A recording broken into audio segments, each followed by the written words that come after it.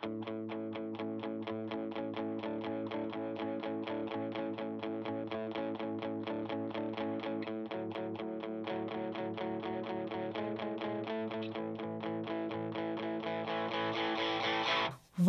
to the Emancipate Your Mind podcast.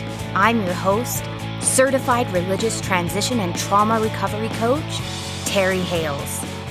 I help people step out of the shadows of religious fear and shame and embrace their authentic selves with love and empathy.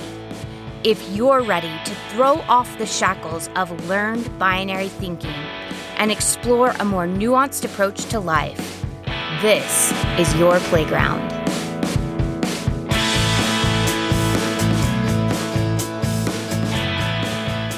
Hello, and welcome back to the Emancipate Your Mind podcast. I am coming to you live from Los Angeles, California.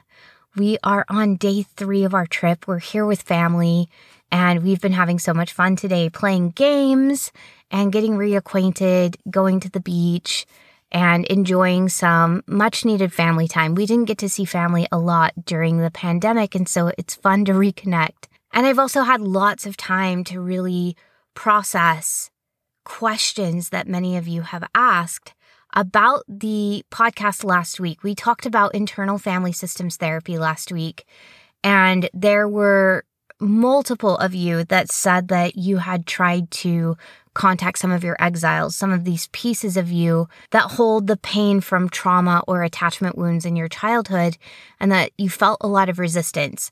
Some of you said you felt like you shut down and you slept a lot. Some of you said you felt like you got really frustrated with yourself. Some of you said you cried and cried and cried. And just know that this is evidence of all of our protector parts coming to protect these very vulnerable pieces of ourself. And you didn't do anything wrong.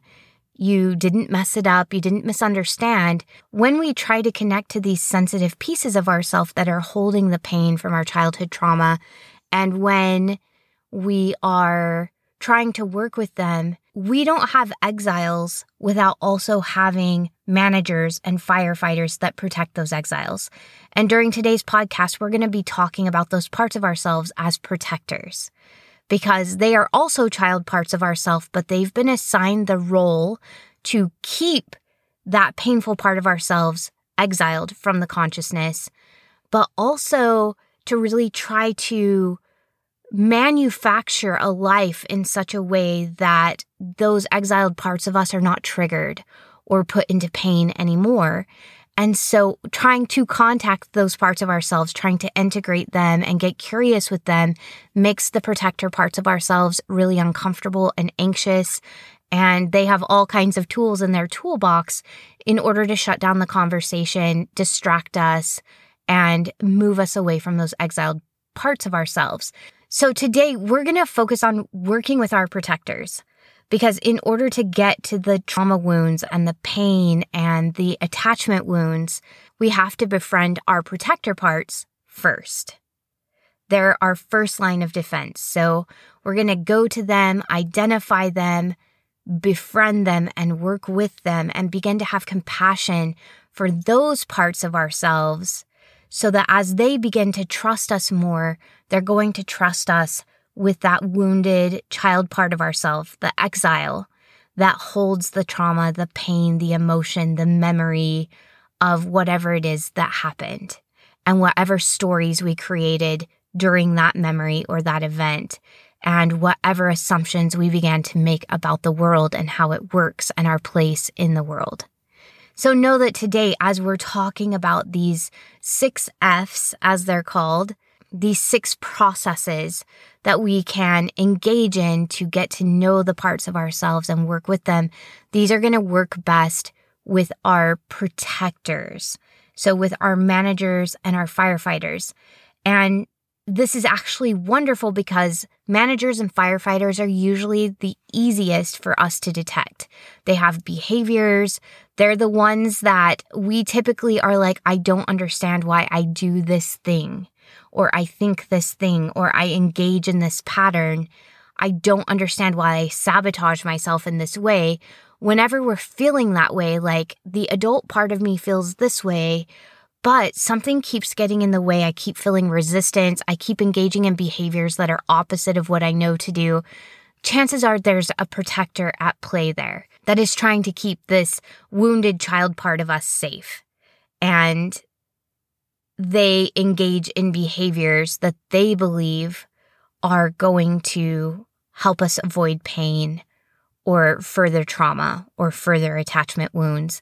But because things have changed since our childhood, at the very least, you have changed.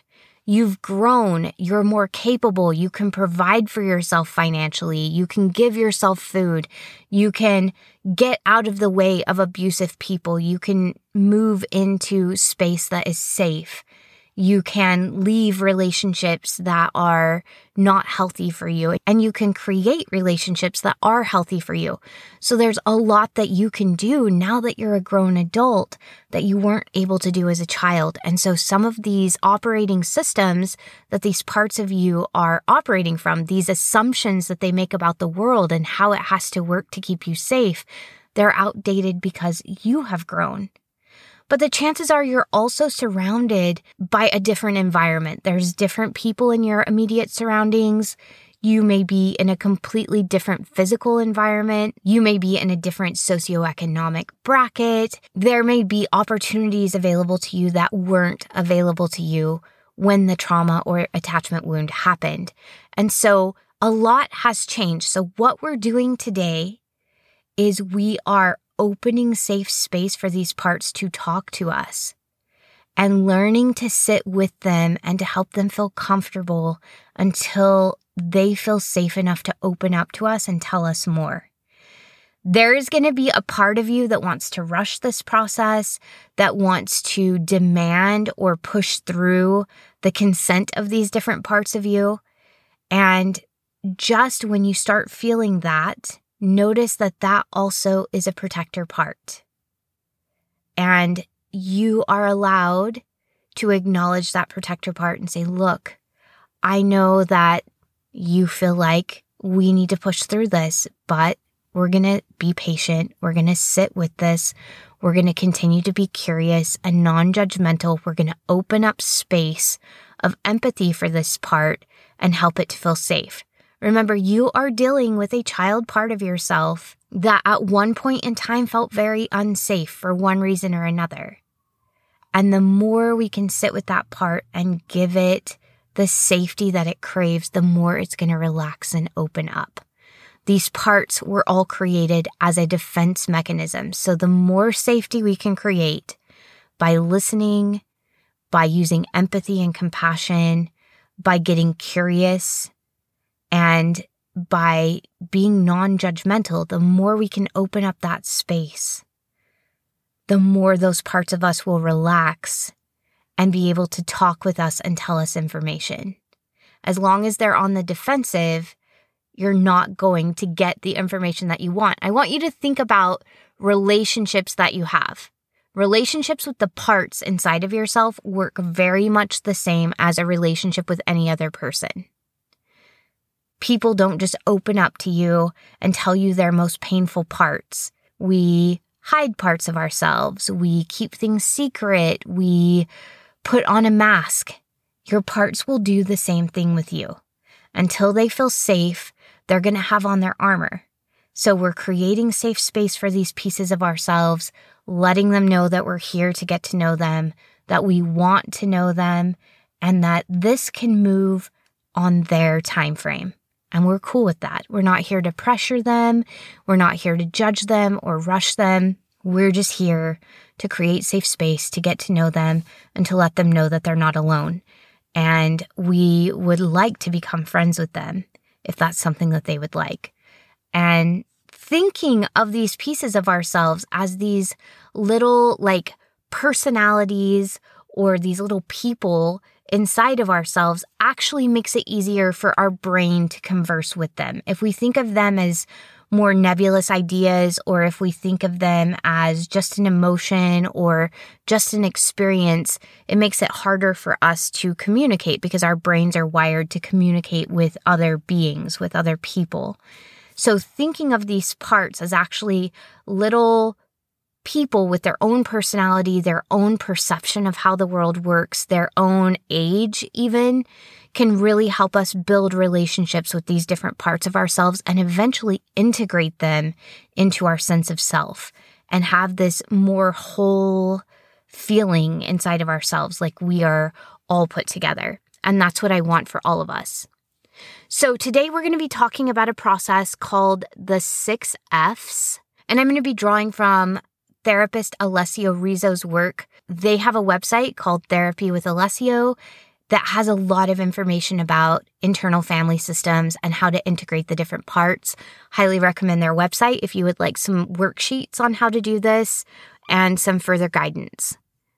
All right, so the very first stage is all about locating our target. That's what we're going to call it. It is the subpersonality, the part inside of ourselves that we want to work with first. And we're going to target this part and really get to know it, take some time to build a relationship. And the first thing that we have to do in order to target a part is to find what we're looking for. Is there a behavior that we have that we feel is problematic to living life the way we want to? So is there something that you're doing that you don't want to be doing anymore? And maybe it's a habit you've been trying to break, or some examples of this might be like turning to high salt or high fat or high sugar foods when you're feeling really stressed and like emotionally eating your feelings. Or it might be like piling too much work on your plate. You maybe notice that you say yes to too many things. And even though you've decided, I'm not going to do that, and you're even pausing and taking time, you still find yourself with too many things and feeling really anxious or stressed. Or maybe you're having just anxiety that is happening all of the time. You just feel anxious even when logically you're like, there's nothing to feel anxious about. You feel anxiety. Or it might be like a depressed feeling that's always kind of with you or with you frequently. Or it might be a behavior like nagging your significant other to do things. Or it might be like gossiping about someone behind their back. Noticing what the behavior is that you would like to change. What is it that feels like is problematic in living the life that you want to live? And just start there and get curious with that behavior. Another way that we might find a target is by just noticing, doing a body scan. So sitting in a quiet place, starting at the top of your head and allowing your focus to drop down and notice where the tension lives. Do you have tension in your throat or your shoulders or your heart area or in your limbs, your stomach or in your sexual organs or somewhere in your legs? Where does the tension live? Is there tension in one part of your body more than the rest? Is there anything in or around your body that doesn't fully feel like it is you? That's kind of an interesting feeling to work with. As you're body scanning, is there tension or is there something there that feels foreign? It's in you or around you, but it doesn't feel like it's you. It's something else. Is there an emotion or set of thoughts that come to the forefront? When you get quiet with yourself, what comes to the forefront? This was one of the places I started. I noticed that anytime I gave myself idle time to just think, so when my hands were busy, like when I was doing dishes or I was gardening or I was driving, but my mind was idling, this was the time that some of the parts of myself would speak the loudest. I would have thoughts, repetitive thoughts that would come to mind or repetitive emotions. This was when my anger would come out. This was when some of my resentments would come out. This is when I would ruminate on arguments I had had, or when I would replay old hurts with my parents or my grandparents or even my husband. It was happening when my mind was quiet, but my body was busy. So pay attention during those times as well. Is there an emotion or set of thoughts that continues to come to the forefront of your mind? Pay attention to that. This is just a time to get curious and to notice what's coming up so that we can engage in the next step, which allows us to get to know this part of ourselves a little bit better. The next step is focus. So you're going to spend time focusing attention on that part. Where is it in the body? As we sit with and we focus on this part that's making itself known to us, it gives it space and time to show itself. It's going to be important to keep reminding ourselves during this time to come back to paying attention to what is happening inside, because we may have patterns of dissociation that we have engaged in for years. So during this time, we're going to focus our attention on that bundle of thoughts or on that bundle of feelings or on that place in our body that has tension or on that behavior that we continue to repeat. We're just going to let our minds focus there, and we're going to sit in curiosity and give that part of us open space to talk with us. But what's going to happen is, because we've been trying to exile these parts of ourselves from consciousness for so long, that as we focus, some of our protector parts are going to come in and we may feel drowsy, we may feel dizzy, we may feel like we're distracted. It may be hard to focus. And so even telling those parts, like, we are safe, it's okay, I'm just getting curious, just looking, nothing can hurt us right now, and reminding ourselves to come back and pay attention. So this is a mindfulness practice. And when our thoughts float away or disengage or get drowsy or dizzy or our body does something, no judgment, those are our protectors. I usually thank mine. I say, thank you, I can feel you protecting me. I have the tools I need to be safe. I won't go any further than we feel safe with. Right now, I'm just getting to know you all. And I'll bring my attention back. And when I was first learning to do this, I had to do this sometimes every 2 or 3 seconds. I'm safe. It's okay to get curious. And I would bring my attention back to the target. And then eventually my protectors would kick in again, usually every couple of seconds. I was so defensive inside my body. And I would even catch myself like judging myself for doing that and having to remind all these protectors, we are safe. It is safe to focus our attention here. So some of the phrases I would use to remind myself are, there are no bad parts. All the parts are welcome here. And I am strong enough and healthy enough to handle whatever comes up. That was one of them. Can I allow myself space to let the part that is emerging be there? This was a question I would sometimes ask myself to see how prepared my protectors felt to let me get in touch with this part. So I would say, is there space for me to let this emerging part come up? And sometimes just reminding myself I'm making space for all of my parts would let my protectors relax enough to get to know whatever the target was and to bring that into consciousness. But sometimes I would definitely feel inside of myself, no, there is no space. And I would change my target at that point. If I got a strong no, I cannot allow myself space for this, I now knew that my new target was whatever part of me was saying no and feeling very threatened by getting to know this part. And I would change my focus then to that part. And just allow myself to sit with that part and help it feel safe. So that's one of the beautiful things about this practice is at first, we may be focusing on one target, but as protectors come in to try to protect certain parts of us that feel too painful or too tender, we may change our target to whatever the voice is that is giving us the loudest resistance. And then we sit with that part, with curiosity, without judgment, and we just create safe space for it to tell us whatever it wants to or feel safe enough to tell us at that point. Now, once we've focused on that for a while and we feel the space open up and we feel that part of ourselves sort of starting to relax into the space. We feel connected. There isn't as much pushback from different protectors. We move to the third F, which is flesh out. As we create space for this part of us to feel welcome and safe enough to reveal itself, it's going to start giving us more information. We'll become aware of bodily sensations, emotions, and thoughts that come with this part of ourselves. And we may also get mental images of things as we focus on this part.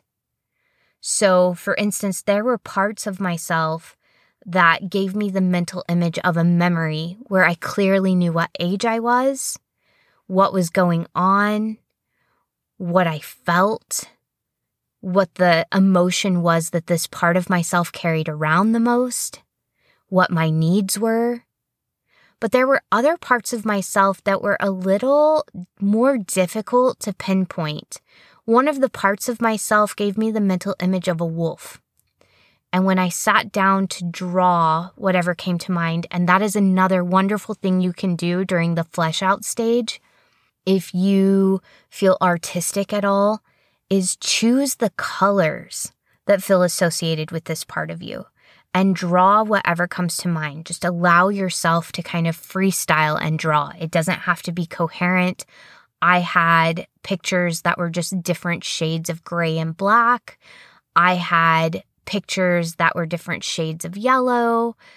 I had pictures that were indescribable blobs of different colors. But allowing myself to get imaginative and creative helps us tap into the self with a capital S, that compassionate, courageous, connected, and calm part of ourself that is able to help us heal all the other parts. So getting into that artistic, creative space helped me to trigger the self with a capital S and help the part feel safe enough to express maybe what I didn't have words for. And there were some of the parts of myself that I think were pre-verbal. And that's the reason they didn't have words, because the parts of ourself are frozen in time when the trauma happened. So there were parts of myself that still thought they were two. There were parts of myself, though, that didn't have words, but they had colors, they had shapes, they had mental images, and I drew whatever came to mind, and it allowed me to make sense of it and give it words. Because I think whatever this part was, it was stuck in a nonverbal age. And so by drawing it, that was the way for it to communicate with me, because it didn't have words, because I didn't have words at that age. Art can be a really helpful way of fleshing out who this part is, what they believe, what emotions they're carrying, what their worldview is, what their view of themselves is, and how it operates inside of us in our internal family system.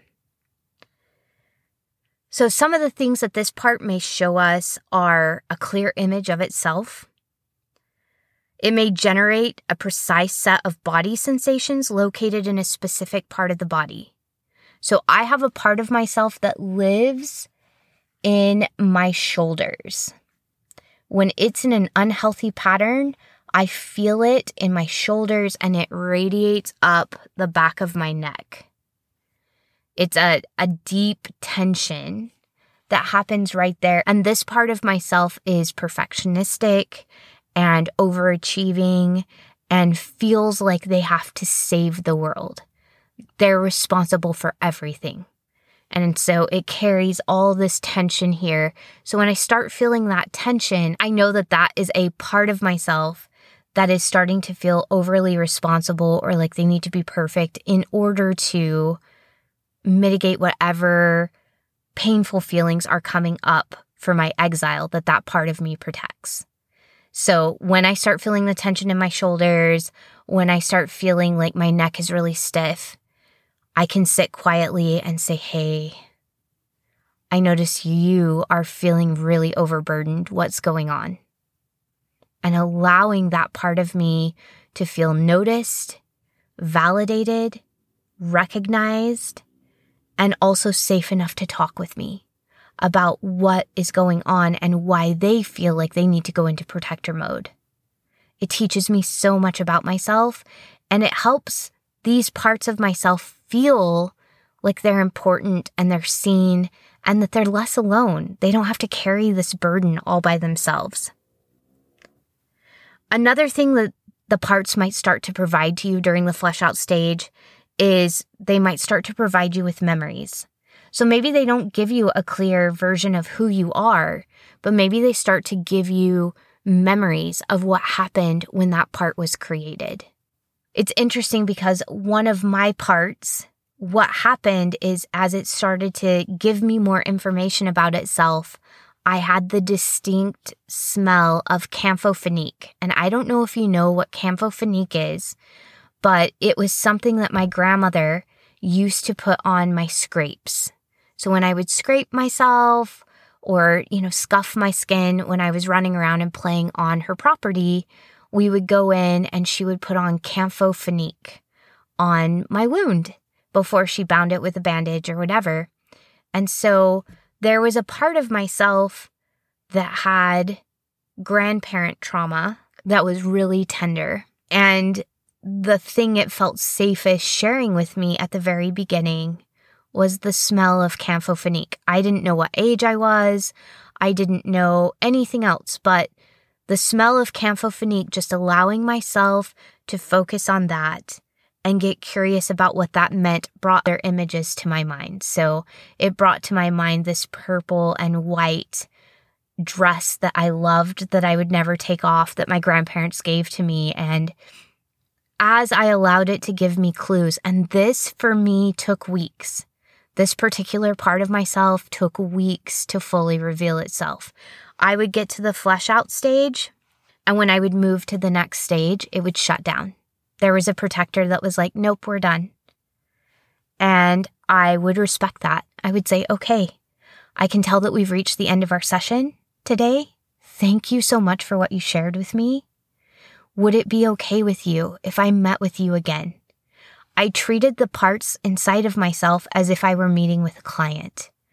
I respected their consent. I respected their limits and their boundaries.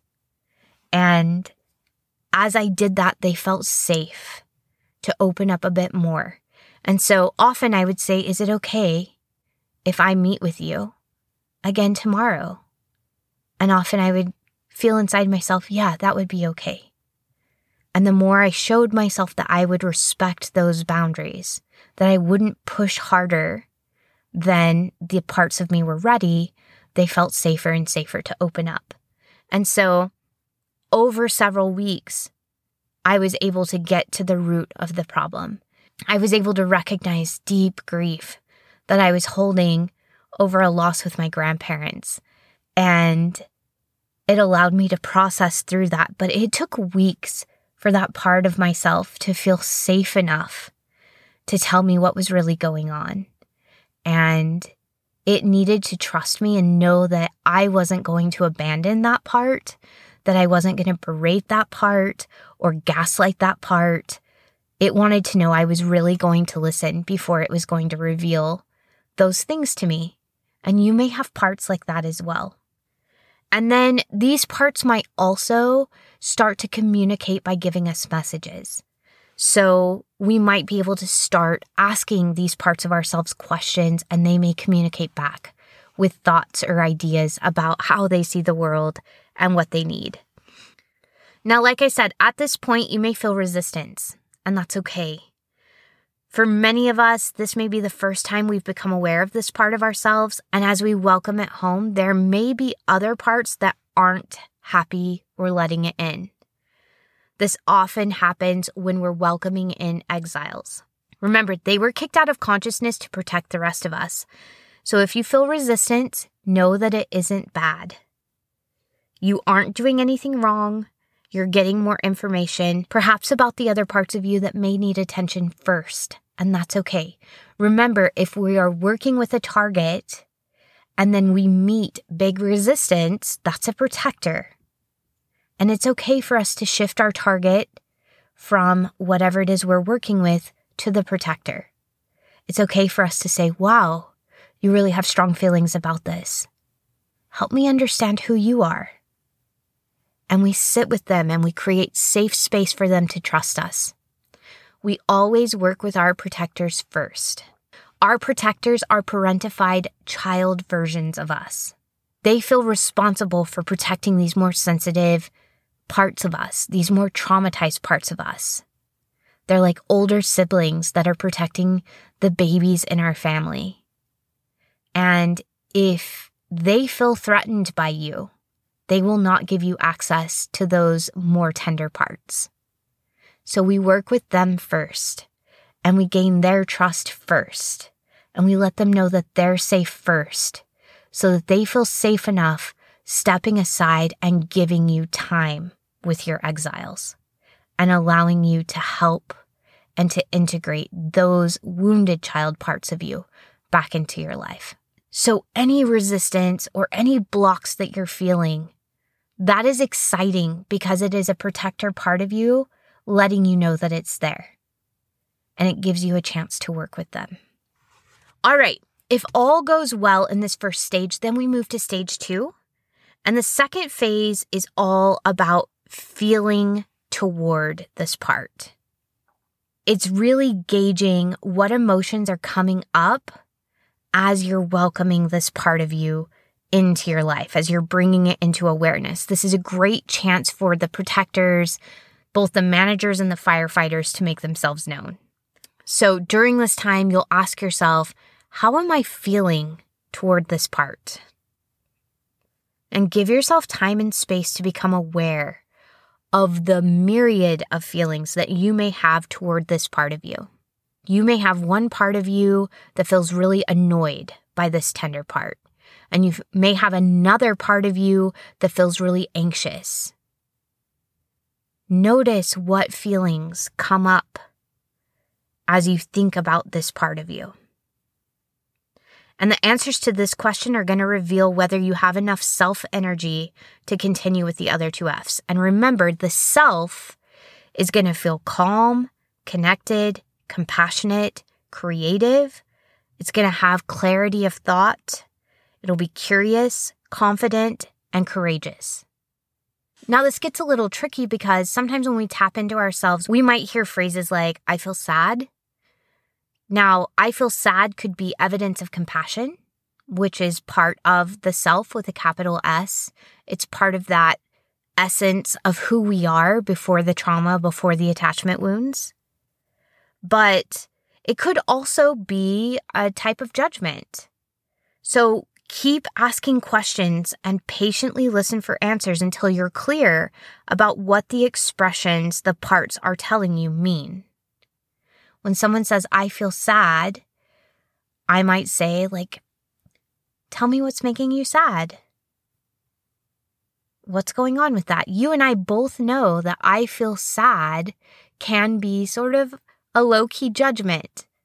We were taught that it's not okay to say we're angry, that it's not okay to overtly judge someone. And so we use phrases like, that makes me sad, or I worry for you. When really what we mean is, I'm judging you. I think you're doing something wrong. I don't like you. I don't like your choices. And we can sometimes use this same language with our inner parts of ourselves as well. We might not feel completely comfortable just outright telling them that we're judging them. And so we might use more underhanded language like, I feel sad, or I'm worried for this part of myself. So just keep asking yourself questions until you're really clear about what the feeling actually is and what's meant by that feeling. Some of the other unclear things that can come up are, I don't know. So when I ask myself, how do I feel about this part of myself? Sometimes I'll hear I don't know. So sometimes I don't know is evidence of openness and curiosity. Like, I don't have preconceived notions. I'm open to learning more. But sometimes it's a sense of disinterest. Openness and curiosity are going to allow us to move forward with self-energy, where disinterest means that a protector part has stepped in and the self isn't available at this point. So if we're trying to cut off interest or connection, with this part of ourselves by saying, I don't know. If we're trying to dismiss this part of us, our self with a capital S is not available to us right now. The protector has taken the driver's wheel. And it's saying, no, this isn't safe. We are shutting this down. We're going to shut down curiosity. We're going to shut down openness. We're not comfortable with connecting with this part of ourselves. So I don't know could also mean that we don't have the words for what we're experiencing, or we're not entirely sure what it is. Remember, I told you that there were parts of myself that I believe were pre-verbal. They didn't have words. And these parts of myself would sometimes say, I don't know, because they didn't have words for what they experienced, and they didn't have words for their feelings. So sometimes sitting down and drawing with the I don't knows can be really helpful. Sometimes they can tell me in pictures or in memory sequences or in smells or in sounds, things that they couldn't tell me in words. Another thing that is sometimes attached to I don't know, when we don't have the words or we're not sure what's going on, sometimes it's an embarrassment protector part that's stepped in. It's saying I don't know as a way to save face. So just check and see, is there embarrassment here? Do you need more time to flesh this out? And again, talk to them like you're talking to someone you're trying to create a safe, secure relationship with. Okay, if you need more time, you get all the time you need. There's no rush here. And I'm here to hear your thoughts. And it's okay to get it wrong. We'll explore this together until you feel comfortable with the result, and we'll go at your pace. So continue to ask yourself questions.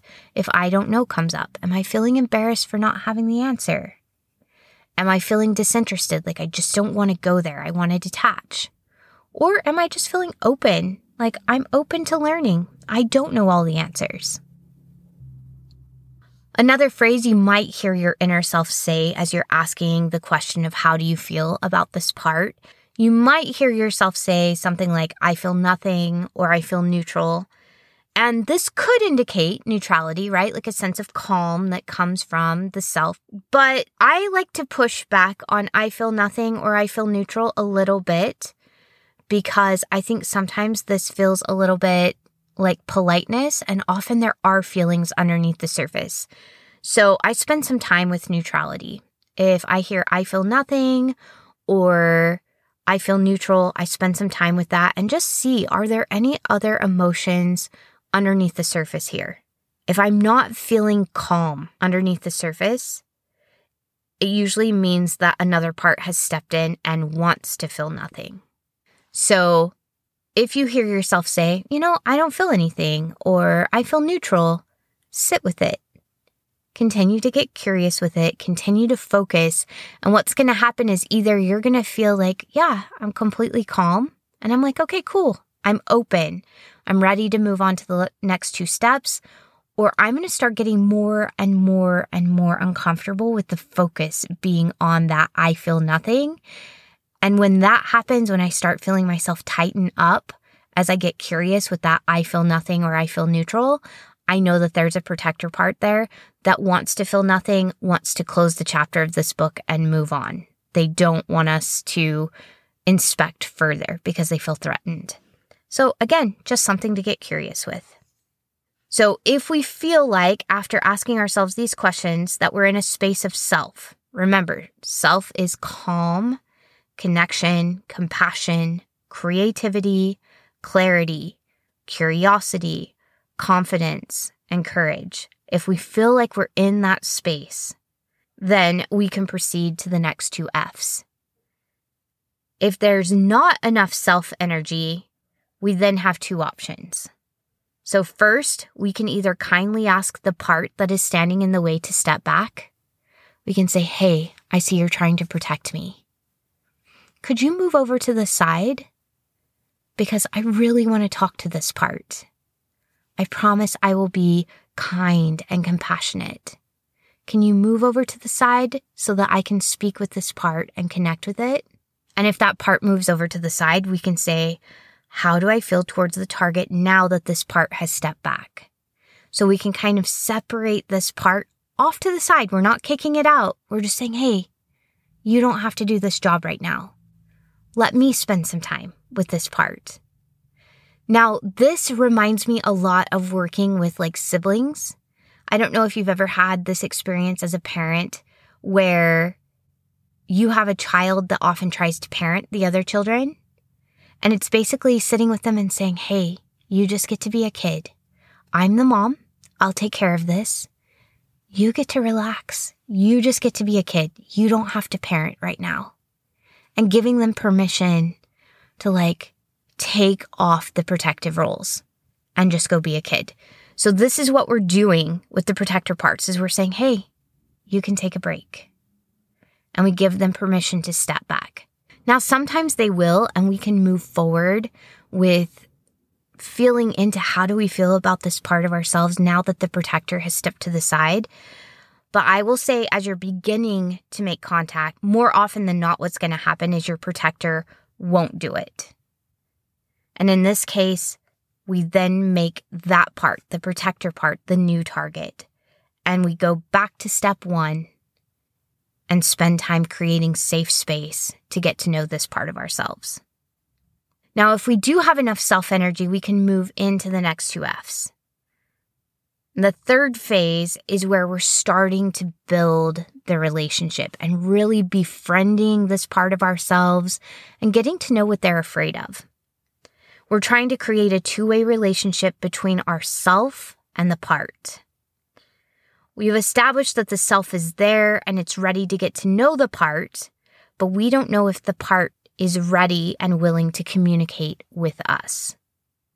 So during this phase, we're going to ask questions like, is this part aware of you? Like, is this part aware that there is a self observing it or trying to make connection? Is this part willing to connect right now? And allow time and space for the relationship to blossom organically and at a pace that the part feels comfortable with. Remember, we're building an actual relationship here. Even though the work is imaginary, the relationship is real. So treat it that way. Treat this part of you with kindness and respect. Give it space, allow it to have boundaries, allow it to give consent, and allow it to reveal itself to you at a pace that feels safe for it. The cool thing is, just a side note, as we practice creating these relationships with our parts, we actually get better at creating relationships with people outside of ourselves. We become better friends. We become more curious with other people. We become more compassionate and more tolerant and all the things that allow us to connect better with people outside of ourselves in the real world. So look at this as a relationship practice. We're connecting with all these different pieces of ourselves. It makes us so much more cohesive as a person. It makes us more compassionate and kind to ourselves and also more aware and accountable. But all of this helps us connect with others so much better. Now, during the befriending stage, some of the questions I love to ask as the parts feel safer with me and I can feel them like relaxing and opening up is asking them like, how did you get your job? What is your job? And how did you get this job? And I'll ask it things like, do you like your job? Would you do your job any other way if you could? If you didn't have to do this job, is there something else you would like to do? And then I ask things like, how old are you? And this one is really telling, how old do you think I am? Some of my parts believed that I was still a child, that I was still in a place of vulnerability, and it was working so hard to protect my adult self because it thought we were still in danger. And just knowing that these parts thought I was still young allowed me to have compassion for them and to be able to sit with them and reparent them.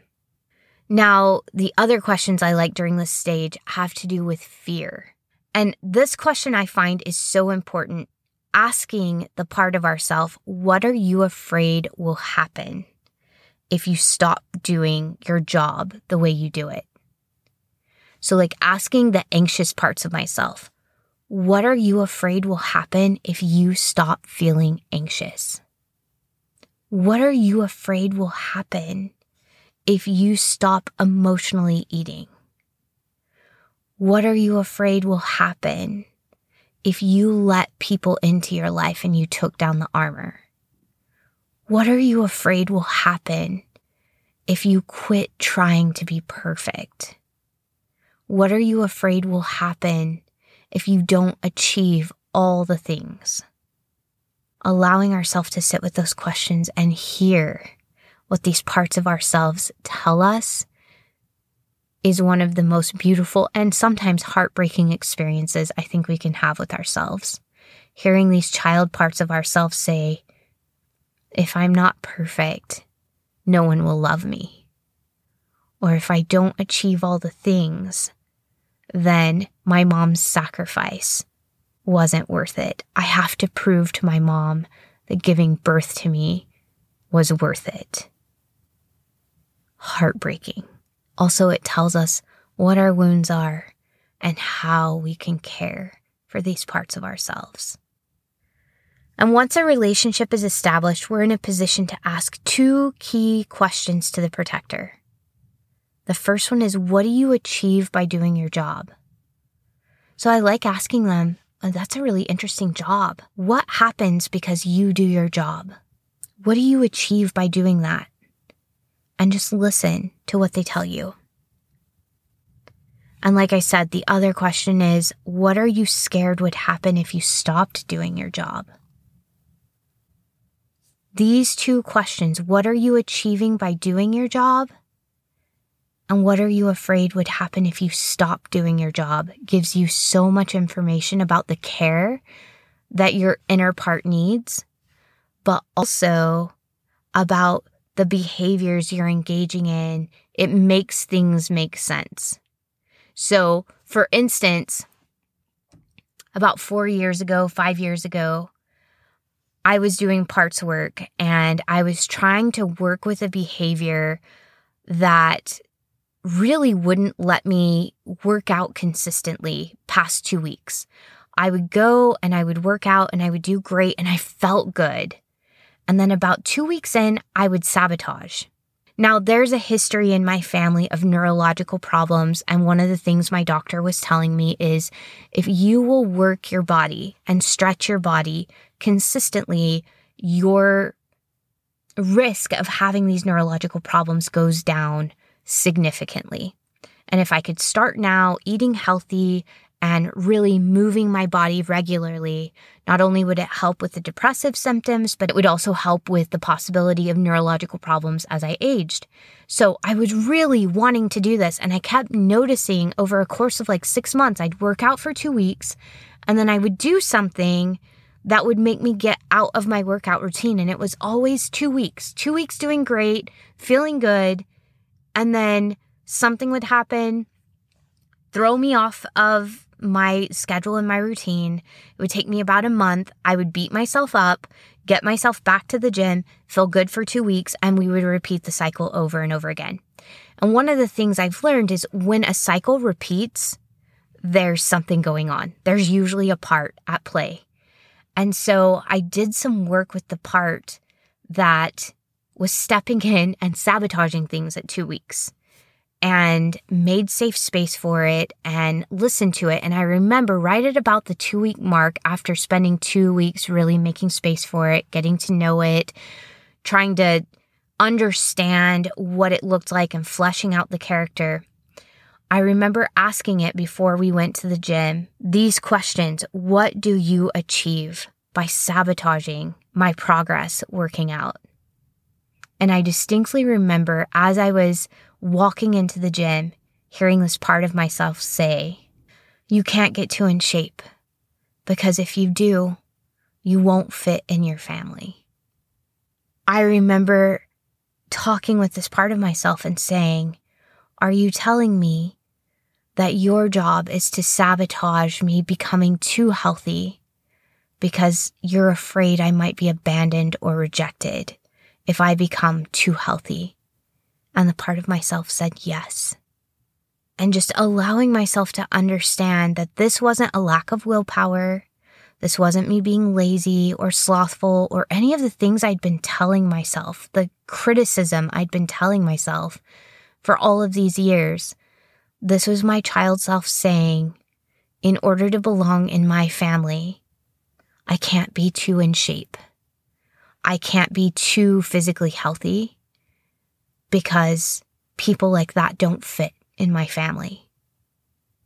And realizing that this part of me was sabotaging working out because to that part of me, belonging felt more important. Being accepted felt more important.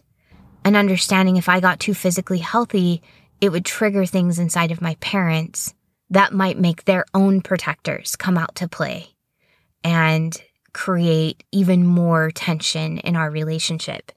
And so it was so insightful to hear this part say, I sabotage you so that you can still have a family. I sabotage your workouts so that you still belong in your family. And once I heard that, I actually just went to a quiet place at the gym, sat with that part of myself, and let them know that no matter what, no matter how healthy or unhealthy we got, that part would always belong to me. And I would always be there with that part of myself, that we weren't going to abandon ourselves. And that if we didn't take care of the parts of us, we would be abandoning our children and our husband who cared about us deeply. So pointing out to this part, like we belong in these other places and it's safe. This new environment wants us to be healthy so that we can be around as long as possible. And if the worst happens, if our family of origin rejects us or feels threatened by us getting healthy, that we're adults and we can work through our feelings and we can deal with whatever comes up. And I had to talk with that part of myself probably for a good week before that part of myself was like, okay, I think I feel safe to continue to work out and to move my body and to try to feel healthier. Now, that doesn't mean that we just talk with the protector once and then all of the work has been done, but understanding the protector and what they're trying to accomplish and what they think gives us so much compassion.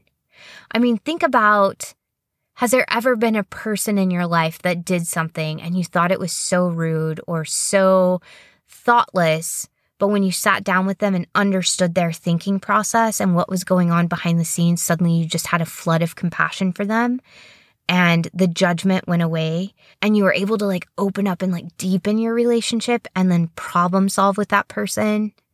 The same thing happens with our parts. The more we can understand why they're doing the things they're doing, the more compassion we can have and the more we can start working with that part to correct their erroneous thinking and to help them feel safe and to modify their worldview so that they don't have to engage in the behaviors that are sabotaging us and the life we want to live. The cool thing is during this phase, as the part feels safer, it might change its behavior. It often changes its behavior, I should say. And it might reveal information it previously kept secret. So just like any relationship, when we feel safe with another compassionate person, we may reveal things about ourselves that we may previously have kept hidden. Your inner parts are going to do the same thing. Just as a recap before we wrap up today, we're looking to find a part to work with, either starting with a behavior or a feeling or tension in our body or something that feels like it's in or around us that just isn't us. Then we're going to focus our attention on that part. Quietly, mindfully allow our attention to focus on that part and get curious with it. And remember, there are no bad parts.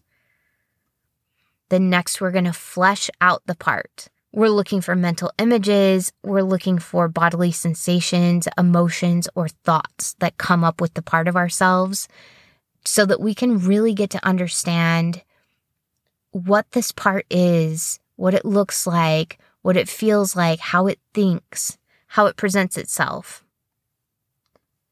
Then, if that has gone well, we move into feel toward.